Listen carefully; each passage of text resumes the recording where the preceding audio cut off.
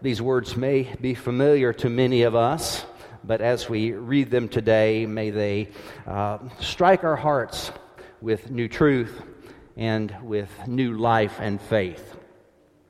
Hear the word of the Lord. Have you not known? Have you not heard? Has it not been told you from the beginning? Have you not understood from the foundations of the earth? It is He who sits above the circle of the earth, and its inhabitants are like grasshoppers, who stretches out the heavens like a curtain and spreads them like a tent to live in, who brings princes to naught and makes the rulers of the earth as nothing. Scarcely are they planted, scarcely sown, scarcely has their stem taken root in the earth when He blows upon them, and they wither, and the tempest carries them off like stubble. To whom then will you compare me, or who is my equal, says the Holy One? Lift up your eyes on high and see. Who created these? He who brings out their host and numbers them, calling them all by name, because He is great in strength, mighty in power, not one is missing. Why do you say, O Jacob, and speak, O Israel, my way is hidden from the Lord, and my right is disregarded by my God? Have you not known? Have you not heard?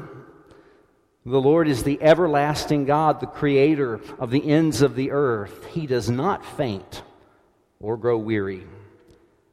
His understanding is unsearchable. He gives power to the faint and strengthens the powerless. Even youths will faint and be weary, and the young will fall exhausted. But those who wait for the Lord shall renew their strength. They shall mount up with wings like eagles. They shall run and not be weary. They shall walk and not faint. This is the word of God for the people of God. Thanks be to God. Let us pray. O Lord, use your servants' lips and your people's ears and hearts, that they may be wed, that the seed of your word might be planted and brought forth with a resurrection joy. Amen and amen. A word of personal thanks for all of the prayers and all of the thoughts and goodies and everything else that you all are sharing with me and my family in this time. Please know that we are deeply grateful for all of you and for being a part of your church family. Today we are going to talk about the greatness of God. Behold the greatness of God. It's before us. Whether we are looking for it or not, it's before us. And one of the things that we can start off with is rhetorical questions. Now, let me describe to you the first rhetorical question I ever remember hearing. My mother was in the garden. I think she was picking green beans or field peas, I don't know which. But I was digging in the ground and I found a bottle, and there was a brick wall nearby. And so I cast that bottle into the brick wall, and it shattered into I don't know how many pieces. And my mom asked me a question, which I did not know then was a rhetorical question, but I learned that it was. She said, "Did you throw that bottle into the wall and break it?" I thought she was looking for information. So as a child, I said, "No." I soon realized that what she meant was, I saw you throw that bottle into the brick wall and break it. A rhetorical question is a question that answers itself. And so we begin our text today with a rhetorical question, actually a series of them. And if you want to know in the Bible or any other literature what a rhetorical question means, you just turn it into a statement. So the question, "Have you not known?" really means, you know. Have you not heard? You have heard. Has it not been told to you from the beginning? You have known it all along, especially those of us who have grown up in church. There are things that we have known all along from very early on. Those of us that didn't grow up in church and maybe have lived out in the world for a long time and made our way to church still recognize that there's something about the fingerprints of God that we see, whether we're looking at the Rocky Mountains or the Grand Canyon or the sunset from our back porch, or whether we're looking at the patterns of a millipede and how their legs work together and flow. Have you not understood from the foundations of the earth? As we'll see later, God says there's no excuse for those who look around. You understand from the foundations of the earth, from the very beginning, people have understood the greatness of God. And so this series of rhetorical questions really mean this: you've known. You've heard. It's been told to you from the beginning. You have understood forever. Now, this is figurative language. Obviously, this is figurative language when we talk about God being above and us being below. Now, finish this sentence. That's a deep hole you're digging there. If you keep on digging like that, you're going to wind up in China. Turns out that's not true. I actually did something this week and found out that if you dig directly straight down from Danville, Kentucky, you will wind up in the middle of the Indian Ocean, halfway between Africa and Australia. The interesting thing about that is if we were to dig all the way through the earth and end up halfway between Africa and Australia, they would think that up is in the direction that we consider down. And they would consider the clouds that are above us to be way, way, way below them. So understand here that we're talking about figurative language. When we say that God is above us, we're not talking spatially. We're talking that God is grander than we are. God is more powerful than we are.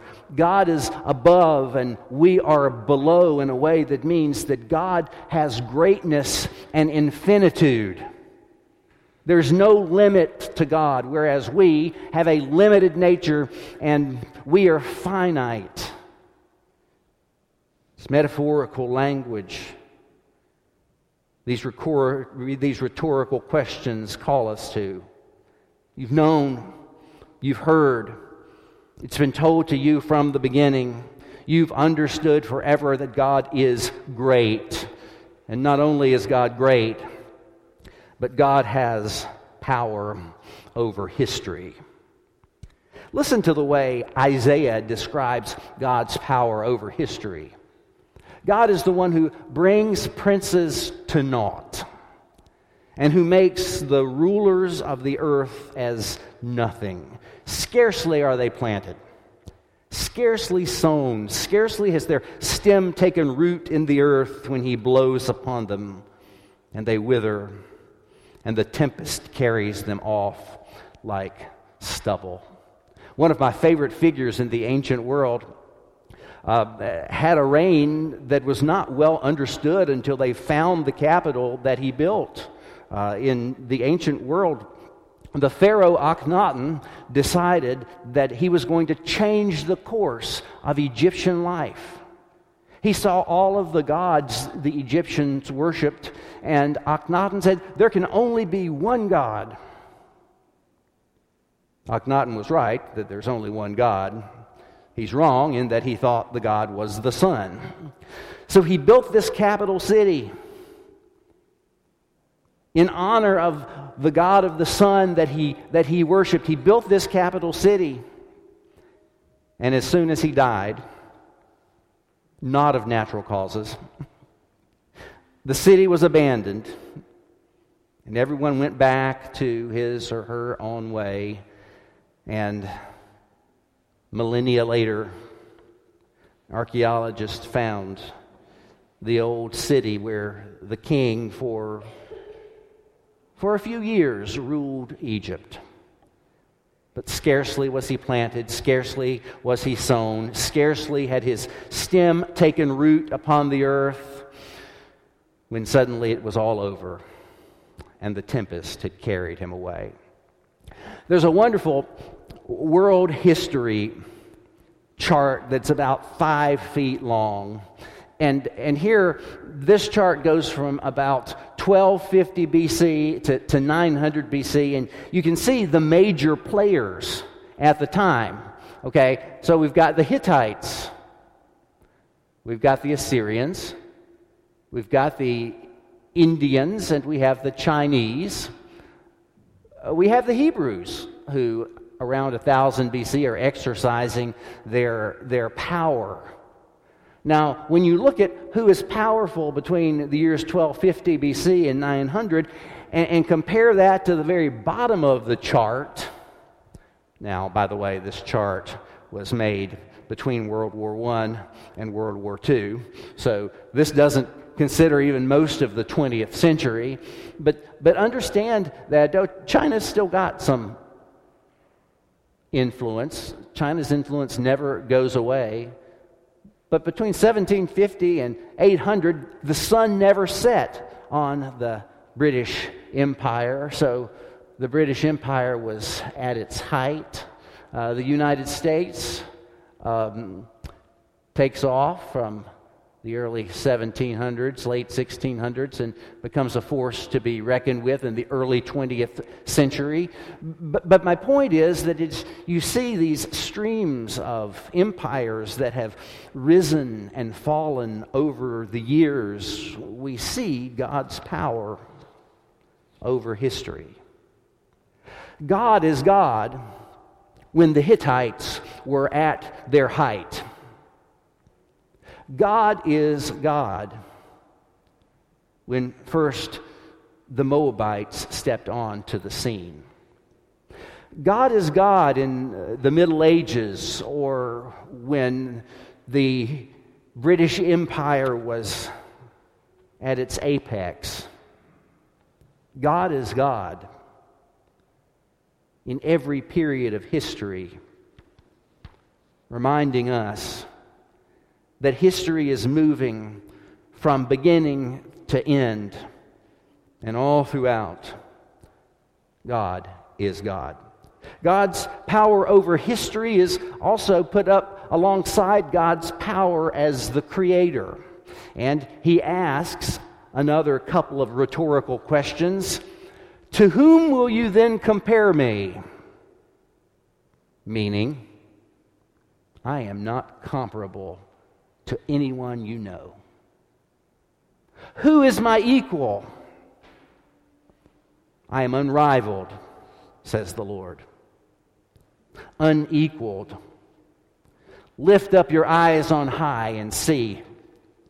Who created these? He who brings out their host and numbers them, calling them all by name, because he is great in strength, mighty in power. Not one is missing. Light pollution is not a terrible thing in Danville. If you go outside and step into your backyard or on your back porch, you may see Orion. You may see the Milky Way if you stand outside long enough. You may see the skies that are filled with everything from our nearest star, besides the sun, Alpha Centauri, at a mere 4 light years away, to galaxies that are just unbelievably distant. Lift up your eyes and see. Who created these? It's a rhetorical question. God is the creator of all that is, seen and unseen. God created the blade of grass behind the church, and also the most distant galaxy that the Hubble telescope hasn't even gotten an image of yet. He brings out their hosts and numbers them, calling them all by name. From the blade of grass in the field behind the church research to the rings of the planets that make their way around and around our sun, to Alpha Centauri, to the Milky Way, and the countless galaxies beyond, God is above all, and in all, and through all. And if you walk out tonight and look up, if there are no clouds and see the planets and the stars, you may say with the writer of Psalm 19, the heavens are telling the glory of God, and the firmament, the dome of the sky, proclaims his handiwork. Later in Isaiah, the Lord says, my hand laid the foundation of the earth, and my right hand spread out the heavens, and when I summon them, they stand at attention. Dear friends, God has power over history, and God is the creator of all that is seen and unseen. And so we come to the question the Israelites were asking in the day of Isaiah, the question that makes all of this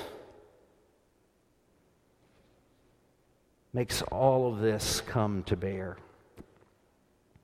Why do you say, O Jacob, and speak, O Israel, my way is hidden from the Lord,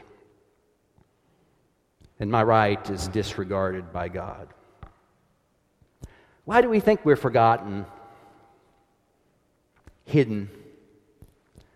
That God does not hear our laughter, and that God does not see our tears, and that God does not know when in the depths of the night we come to the bedside of a sleeping child and pray for God's blessing upon that child. Why do we think we're alone when the God of history says, I am with you? Why do we think we're too small to see when God says, I know the deepest thoughts of the human heart? So once again, we're back to these rhetorical questions. Have you not known? Yes, you've known. Have you not heard? Yes, you've heard. The Lord is the everlasting God, the creator of the ends of the earth. He does not faint or grow weary. His understanding is unsearchable. I get tired. I get tireder now than when I was 25. That's how I know I'm not 25 anymore. My granddaughter was visiting for the weekend, and so just the fact that I am a grandfather tells me that something has happened in life. We're having a little bit of a question over what I'm going to be called. Everyone would like for me to be called Grandpa. I just like grandfather. Melinda says, that's too formal. It is. It'll end up being Grandpa, I'm sure. But I get tired. You probably do too. Sometimes I find it, especially if I go to bed late, hard to get out of bed. And I told you about my new alarm system. Well, we had company over the weekend, and so the barcode that I usually scan is in the restroom upstairs, where I look in the mirror and brush my teeth. And so I get up and scan the barcode and brush my teeth. Well, I decided to scan the barcode on the bottom of my coffee this morning, so that I would wake up to this barcode. My alarm won't stop going off until I scan the barcode. So before I went to bed last night, I scanned the barcode on the bottom of my coffee bag. And this morning I get up and I go downstairs and I scan the barcode on the bottom of my coffee bag. And it says barcode not recognized. And so my alarm won't stop going off. It goes off again and again and again, and I can silence it for 59 seconds. And then I saw this emergency. Like, what happens if you can't do it? There's an emergency button. So I pressed the emergency button, and I kid you not, the emergency wake up is a series of screens filled with sheep. There are about 50 sheep on each screen, and the screen changes every 3 seconds. There are about 50 sheep on each screen. One of the 50 is standing, and you have to poke the one that's standing. But you don't have to poke the one that's standing 10 times or 12 times or 25 times. You have to poke the one who is standing 333 times to get your alarm to stop going off. Suffice it to say, I was well awake by the time I had identified the 333rd sheep. I'm glad God does not faint or grow weary. When you're awake and tired at 2:30 in the morning and praying and wondering if God's listening, God doesn't sleep. He who keeps Israel neither slumbers nor sleeps. When you don't have any more energy and you wonder if the God to whom you call out does, He is strong. He is mighty. You have heard. You have known. The eternal God has made us. He doesn't get tired. He knows all things. He strengthens the powerless. Even those among us who are strong get tired, but those who wait for the Lord will find renewal. Those who wait for the Lord will find renewal. Now, sometimes that's a renewal of bodily strength. You or somebody you know has probably had the good fortune of having someone in the family who's developed some kind of pain in the side, and they're like, I'm not going to the doctor. I'm just going to deal with it. The doctor would never have any good news for me. For 18 months, they dealt with this pain in the side, and finally, children have said, go to the doctor, go to the doctor. And with all that wondering about what's he going to tell me, what's going to happen, oh, it's a nerve, and you just need a little bit of physical therapy. And after 3 rounds of physical therapy, it's cut in half. And after 6 rounds of physical therapy, it's like, why didn't I go to the doctor 18 months ago? Sometimes this renewal is a renewal of bodily strength. When you've got arthritis and suddenly the right medication comes along that cuts the pain. Sometimes it's a renewal of the strength of the Spirit, when our spirits are downtrodden, when we weep through the night, believing with all that we can that joy comes in the morning. Sometimes it's a renewal of the strength of the Spirit, in that once we had faith and then we cried out with that father in the Gospels, Lord, I believe, help my unbelief. And God has flooded our souls with faith. Sometimes it's the renewal of broken relationships, things that have happened years ago that we thought would never be over with. And by God's grace, He gives us time and opportunity to heal those broken relationships. Sometimes it's an emotional state. We're just down. We don't know why. Our serotonin levels in our brains are just not right. And we feel ourselves plunging into the darkness. And maybe it's through medical intervention. Maybe it's through exercise. Maybe it's through a conversation with a friend who helps us see our world differently. Sometimes it's the renewal of our emotional reality. And sometimes it's the renewal that comes with the renewal of all things. Sometimes it's the renewal that comes when the trumpet sounds, the dead are raised incorruptible, and the perishable put on imperishability, and the mortal put on immortality. And then the saying is fulfilled, death has been swallowed up in victory. Where, O death, is your victory? Where, O death, is your sting? But thanks be to God, who gives us the victory through Jesus Christ our Lord. We're invited to see this, to see the power of God at work in history, to see that God has created all that is seen and unseen. In the book of Romans, ever since the creation of the world, God's eternal power and divine nature, invisible though they are, have been understood and seen through the things He has made. So people are without excuse. For though they knew God, they did not honor Him as God or give thanks to Him, but they became futile in their thinking, and their senseless minds were darkened. Claiming to be wise, they became fools and exchanged the glory of the immortal God for images resembling a mortal human being or birds or four-footed animals or reptiles. Paul is saying that we can look at the world and we can see the power of God at work, and even those who are far away, even those who don't have the benefit of worship in a church every day, should be able to look in the world and see that there is a power behind it that should be revered and held in awe.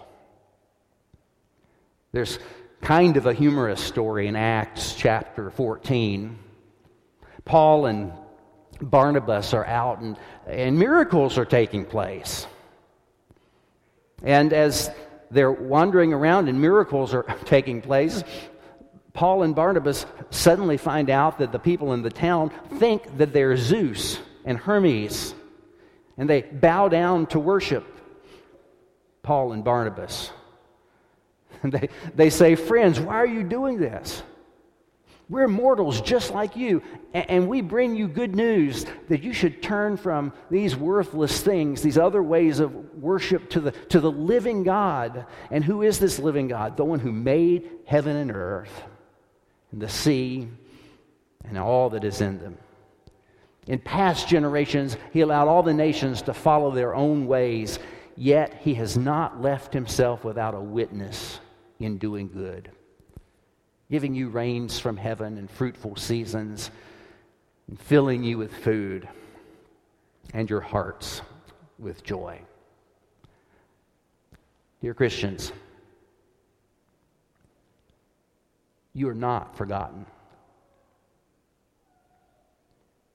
The sailor who went down in the submarine in World War II and rests at the bottom of the ocean is not forgotten.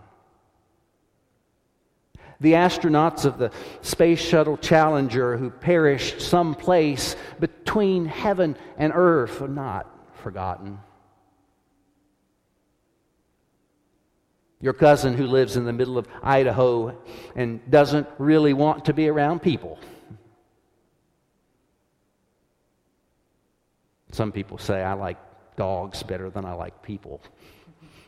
And there are certainly people who are like that, who go off to themselves, but make no mistake, they are not forgotten. You are not forgotten, and you are called to worship. You are called to recognize the power, the goodness of God as it flows through history, as it flows through this created order. And you are called to remember that sometimes waiting is appropriate. Your homework is to memorize a verse of Scripture this afternoon. Verse 31 of chapter 40, "But those who wait for the Lord shall renew their strength. They shall mount up with wings like eagles. They shall run and not be weary. They shall walk and not faint." Sometimes we wait. But in our waiting, we know that the God who has given us His Spirit, who has sent His Son, who wants nothing more than our full salvation, will come and will make us new. As we go today into our sacrament of Holy Communion, we remember that the one who makes us new gives himself for us and gives himself to us. We remember that on the night in which he gave himself for us. Jesus took bread. He gave thanks to the Father. He broke the bread and gave it to his disciples and said, "Take, eat. This is my body given for you. Do this in remembrance of me."